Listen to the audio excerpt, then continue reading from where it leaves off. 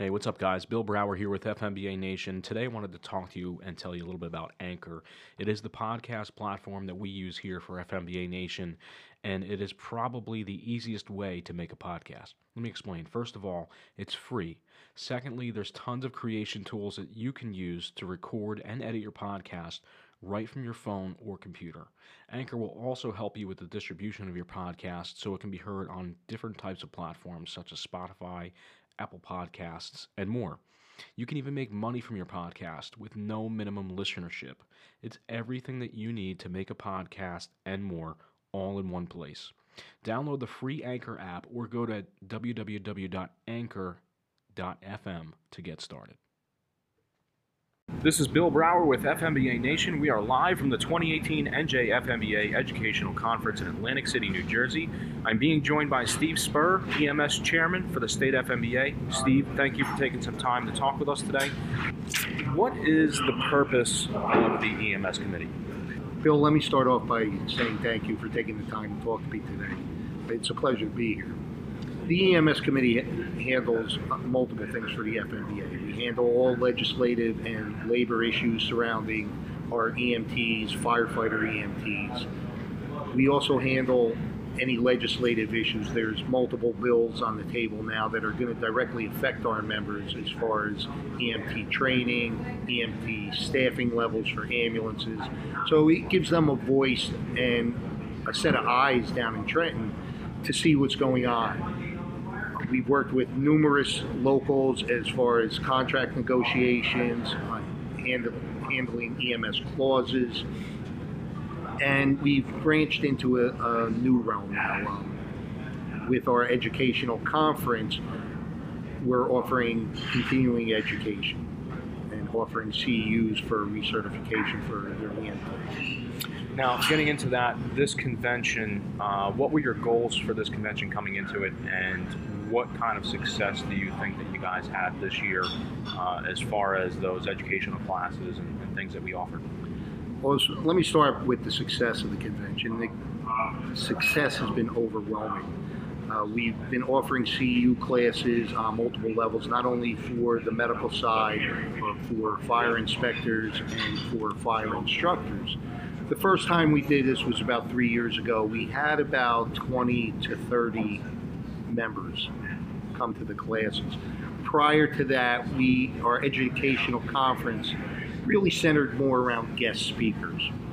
We decided to throw our hats into the ring and offer CEU classes. Again, like I was saying, we had about 20 to 30 members show up.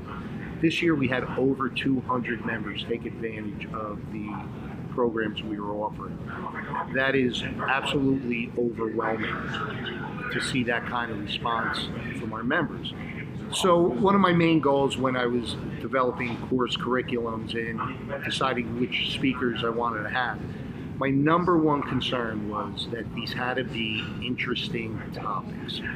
I didn't want a guy to come all the way down here and then sit in the classroom and be bored. I wanted interesting topics and topics that they wouldn't normally get. The first year we did the new state regulations on spinal motion restriction, which was an eye-opener for a lot of our members, not just our EMTs, but our firefighters. Last year, we offered a class on EMS response to civil disturbance. It's a problem going on throughout the country now. This year on tasers, the Attorney General changed her guidelines for police officers. We're going to see more police officers carrying tasers and deploying tasers.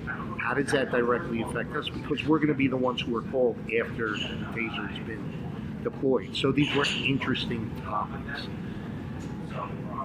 The more common topics such as stroke or chest pain, things like that, they could get those anywhere. So I didn't want them to be bored. I wanted them to be interesting topics, and I wanted it to be a classroom atmosphere that would not only pique their interest this year, but make them want to come back next year. Speaking of next year, what is your vision for this educational convention on the EMS side moving forward? Where do you see this going? Do you see it growing? And how do you anticipate that kind of response? Every year this convention has grown and grown. As word got out, we've had more members come down. One of our, not so much a goal, but one of the benefits that we see to this, and we try to instill in our members, is don't just take what you learned here or what you experienced here and keep it to yourself. Go back to your departments. Go back to your chiefs of departments. Let your chiefs of departments know, hey, this convention, it's not like it was 20 years ago.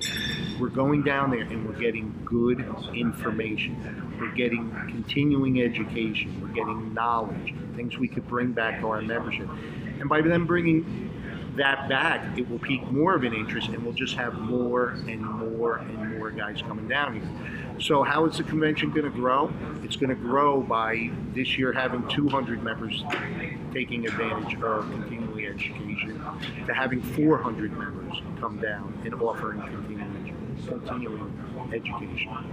Yeah, and I think one of the benefits of that a lot of the chiefs or people in administration may not realize right away is that it's a cost savings to their town as well, because they're coming down here getting these free continuing education credits, and the townships do not have to pay for these classes. So I think that's a huge benefit. You bring up a very good point on that. You know, Bill, I want to say one last thing.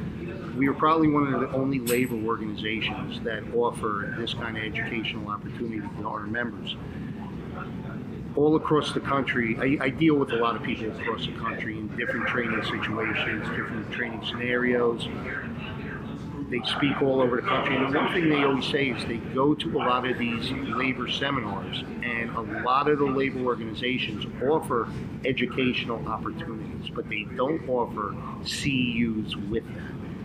And I truly believe, and this is something that I really want our members to realize and to instill in the guys they work with, is that this is absolutely a true testament to the commitment that the FMBA has to our members, not only to protect their rights in the workplace, but to offer professional development and make them better firefighters and better unions.